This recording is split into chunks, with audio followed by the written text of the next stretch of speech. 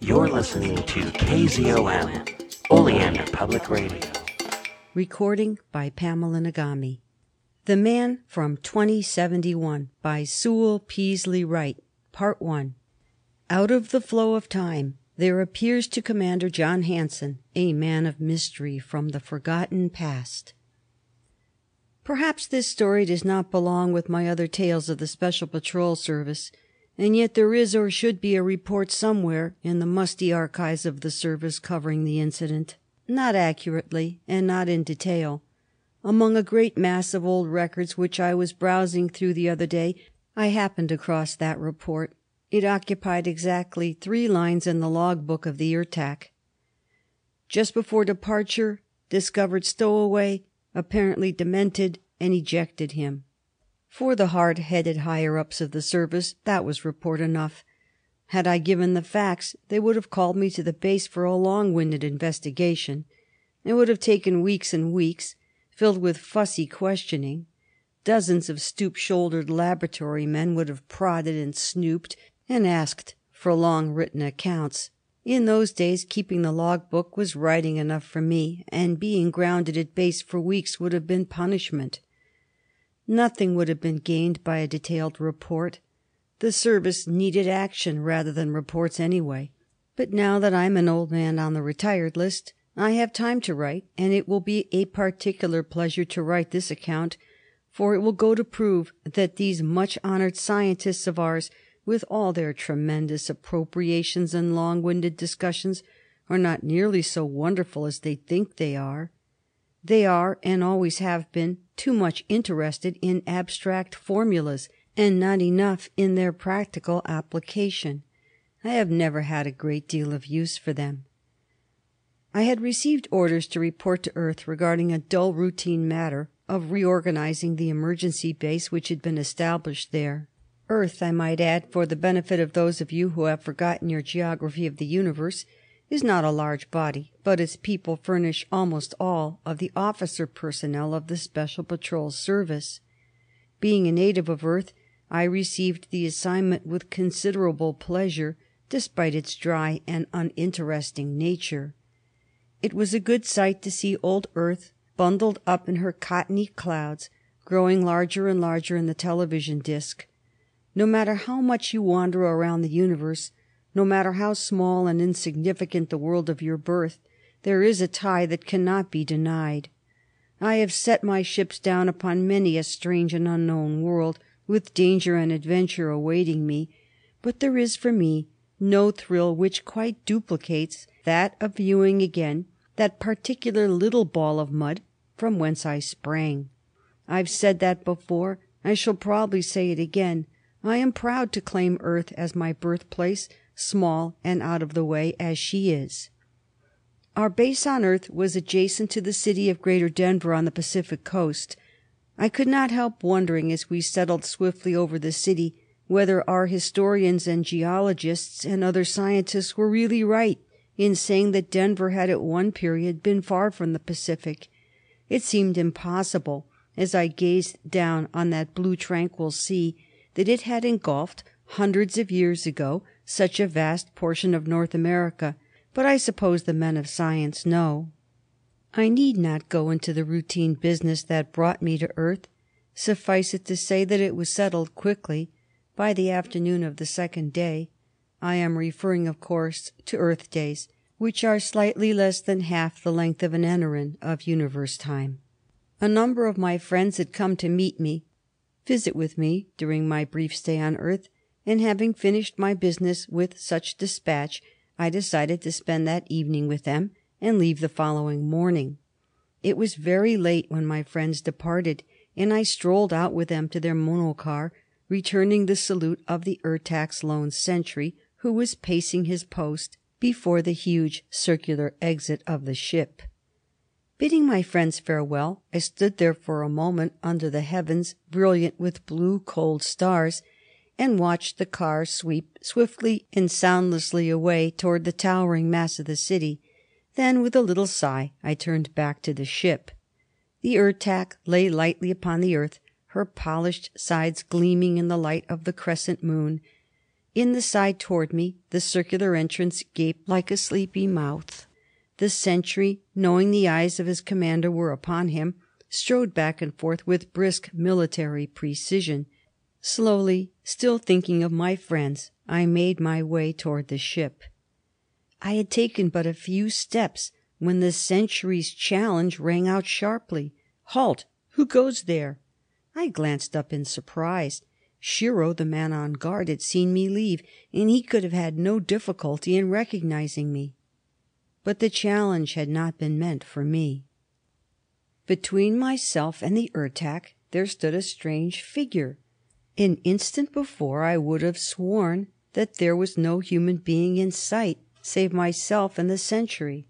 Now this man stood not 20 feet away, swaying as though ill or terribly weary, barely able to lift his head and turn it toward the sentry. "Friend!" he gasped. "Friend!" And I think he would have fallen to the ground if I had not clapped an arm around his shoulders and supported him. "Just a minute," whispered the stranger. "I'm a bit faint. I'll be all right." I stared down at the man, unable to reply. This was a nightmare, no less. I could feel the sentry staring, too. The man was dressed in a style so ancient that I could not remember the period. 21st century at least, perhaps earlier, and while he spoke English, which is a language of Earth, he spoke it with a harsh and unpleasant accent that made his words difficult, almost impossible to understand. Their meaning did not fully sink in until an instant after he had finished speaking. "Shiro," I said sharply, "help me take this man inside. He's ill." "Yes, sir." The guard leaped to obey the order, and together we led him into the Ertak and to my own stateroom. There was some mystery here, and I was eager to get at the root of it. The man with the ancient costume and the strange accent had not come to the spot where we had seen him by any means with which I was familiar. He had materialized out of the thin air. There was no other way to account for his presence. We propped the stranger in my most comfortable chair, and I turned to the sentry. He was staring at our weird visitor with wondering, fearful eyes, and when I spoke he started as though stung by an electric shock. "Very well," I said briskly. "That will be all. Resume your post immediately. And Shiro?" "Yes, sir." "It will not be necessary for you to make a report of this incident. I will attend to that. Understand?" "Yes, sir." And I think it is to the man's everlasting credit, and to the credit of the service which had trained him, that he executed a snappy salute, did an about-face, and left the room without another glance at the man slumped down in my big easy chair. With a feeling of cold, nervous apprehension, such as I have seldom experienced in a rather varied and active life, I turned then to my visitor. He had not moved, save to lift his head. He was staring at me, his eyes fixed in his chalky white face. They were dark, long eyes, abnormally long, and they glittered with a strange, uncanny light. "You are feeling better?" I asked. His thin, bloodless lips moved, but for a moment no sound came from them. He tried again. "Water," he said. I drew him a glass from the tank in the wall of my room. He downed it at a gulp and passed the empty glass back to me. "More," he whispered. He drank the second glass more slowly, his eyes darting swiftly, curiously around the room. Then his brilliant, piercing glance fell upon my face. "Tell me," he commanded sharply, "what year is this?" I stared at him. It occurred to me that my friends might have conceived and executed an elaborate hoax, and then I dismissed the idea instantly. There were no scientists among them who could make a man materialize out of nothingness. "Are you in your right mind?" I asked slowly. "Your question strikes me as damnably odd, sir." The man laughed wildly and slowly straightened up in the chair. His long, bony fingers clasped and unclasped slowly, as though feeling were just returning to them. "Your question," he replied in his odd, unfamiliar accent, "is not unnatural under the circumstances. I assure you that I am of sound mind. A very sound mind." He smiled, rather a ghastly smile, and made a vague, slight gesture with one hand. "Will you be good enough to answer my question? What year is this?" "Earth year, you mean?" He stared at me, his eyes flickering. "Yes," he said, "Earth year. There are other ways of figuring time now?" "Certainly. Each inhabited world has its own system. There is a master system for the universe." "Who are you? What are you, that you should ask me a question the smallest child should know?" "First," he insisted, "tell me what year this is, Earth reckoning." I told him, and the light flickered up in his eyes again, a cruel, triumphant light. "Thank you," he nodded, and then, slowly and softly, as though he spoke to himself, he added, "Less than half a century off, less than half a century, and they laughed at me. How I shall laugh at them presently!" "You choose to be mysterious, sir?" I asked impatiently. "No. Presently you shall understand, and then you will forgive me, I know. I have come through an experience such as no man has ever known before. If I am shaken, weak, surprising to you, it is because of that experience." He paused for a moment, his long, powerful fingers gripping the arms of the chair. "You see," he added, "I have come out of the past into the present, or from the present into the future. It depends upon one's viewpoint. If I am distraught, then forgive me. A few minutes ago I was Jacob Harbauer in a little laboratory on the edge of a mountain park near Denver. Now I am a nameless being hurtled into the future, pausing here many centuries from my own era.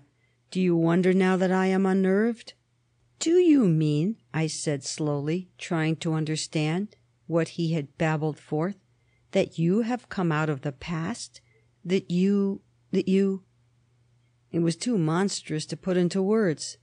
"I mean," he replied, "that I was born in the year 2028. I am 43 years old, or I was a few minutes ago, but—" and his eyes flickered again with that strange, mad light. "I am a scientist. I have left my age behind me for a time. I have done what no other human being has done before.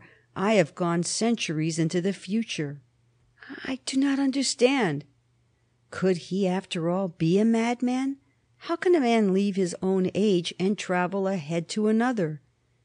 "Even in this age of yours you have not discovered that secret?" Harbauer exulted. "You travel the universe, I gather, and yet your scientists have not yet learned to move in time. Listen, let me explain to you how simple the theory is. I take it you are an intelligent man. Your uniform and its insignia would seem to indicate a degree of rank. Am I correct?" "I am John Hanson, commander of the Ertak, of the Special Patrol Service," I informed him.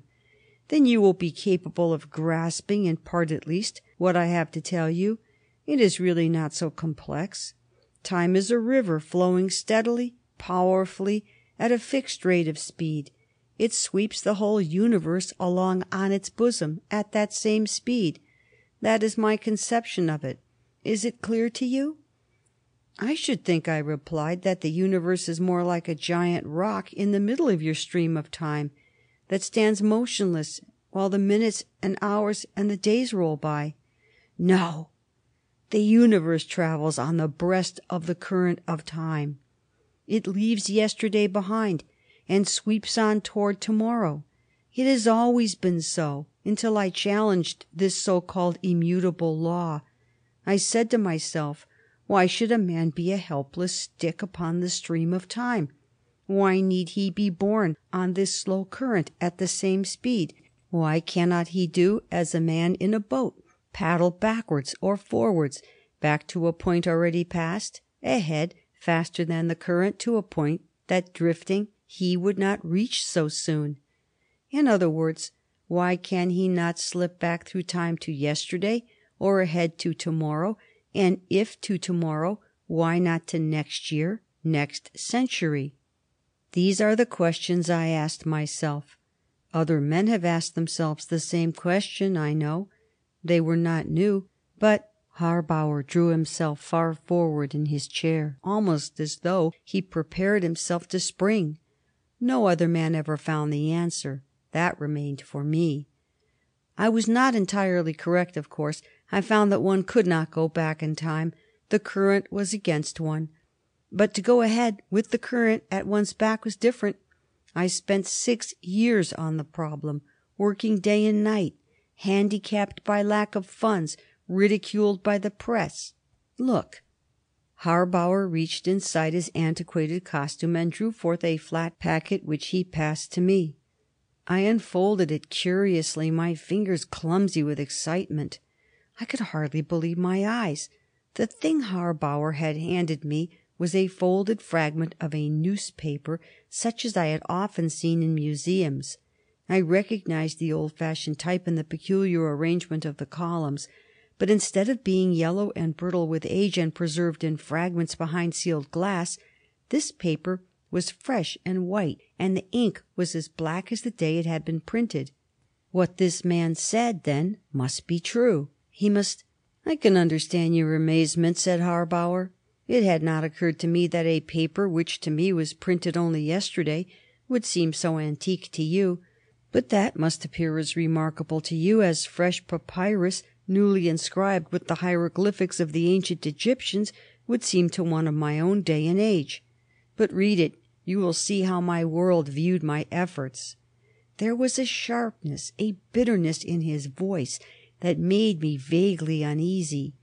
Even though he had solved the riddle of moving in time as men have always moved in space, my first conjecture that I had a madman to deal with might not be so far from the truth. Ridicule and persecution have unseated the reason of all too many men. The type was unfamiliar to me, and the spelling was archaic, but I managed to stumble through the article. It read, as nearly as I can recall, like this: "Harbauer says time is like great river. Jacob Harbauer, local inventor, in an exclusive interview, propounds the theory that man can move about in time exactly as a boat moves about on the surface of a swift-flowing river, save that he cannot go back into time on account of the opposition of the current. That is very fortunate, this writer feels. It would be a terrible thing, for example, if some good-looking scamp from our present 21st century were to dive into the past and steal Cleopatra from Antony, or start an affair with Josephine and send Napoleon scurrying back from the front and let the Napoleonic Wars go to pot. We'd have to have all our histories rewritten." Harbauer is well known in Denver as the eccentric inventor who for the last 5 or 6 years has occupied a lonely shack in the mountains guarded by a high fence of barbed wire. He claims that he has now perfected equipment which will enable him to project himself forward in time, and expects to make the experiment in the very near future. This writer was permitted to view the equipment which Harbauer says will shoot him into the future. The apparatus is housed in a low, barn-like building in the rear of his shack. Along one side of the room is a veritable bank of electrical apparatus with innumerable controls, many huge tubes of unfamiliar shape and appearance, a mighty generator of some kind, and an intricate maze of gleaming copper bus bar. In the center of the room is a circle of metal about a foot in thickness, insulated from the flooring by 4 truncated cones of fluted glass. This disc is composed of 2 unfamiliar metals arranged in concentric circles. Above this disc, at a height of about 8 feet, is suspended a sort of grid composed of extremely fine silvery wires supported on a framework of black insulating material. Asked for a demonstration of his apparatus, Harbauer finally consented to perform an experiment with a dog, a white, short-haired mongrel that Harbauer informed us he kept to warn him of approaching strangers. He bound the dog's legs together securely and placed the struggling animal in the center of the heavy metal disc. Then the inventor hurried to the central control panel and manipulated several switches, which caused a number of things to happen almost at once. The big generator started with a growl and settled immediately into a deep hum. A whole row of tubes glowed with a purplish brilliancy. There was a crackling sound in the air, and the grid above the disc seemed to become incandescent, although it gave forth no apparent heat. From the rim of the metal disc thin blue streamers of electric flame shot up toward the grid, and the little dog began to whine nervously. "Now watch!" shouted Harbauer. He closed another switch, and the space between the disc and the grid became a cylinder of livid light for a period of perhaps 2 seconds. Then Harbauer pulled all the switches and pointed triumphantly to the disc. It was empty. We looked around the room for the dog, but he was not visible anywhere. "I have sent him nearly a century into the future," said Harbauer. "We will let him stay there a moment and then bring him back." "You mean to say," we asked, "that the pup is now roaming around somewhere in the 22nd century?" Harbauer said he meant just that, and added that he would now bring the dog back to the present time. The switches were closed again, but this time it was the metal plate that seemed incandescent and the grid above that shot out the streaks of thin blue flame.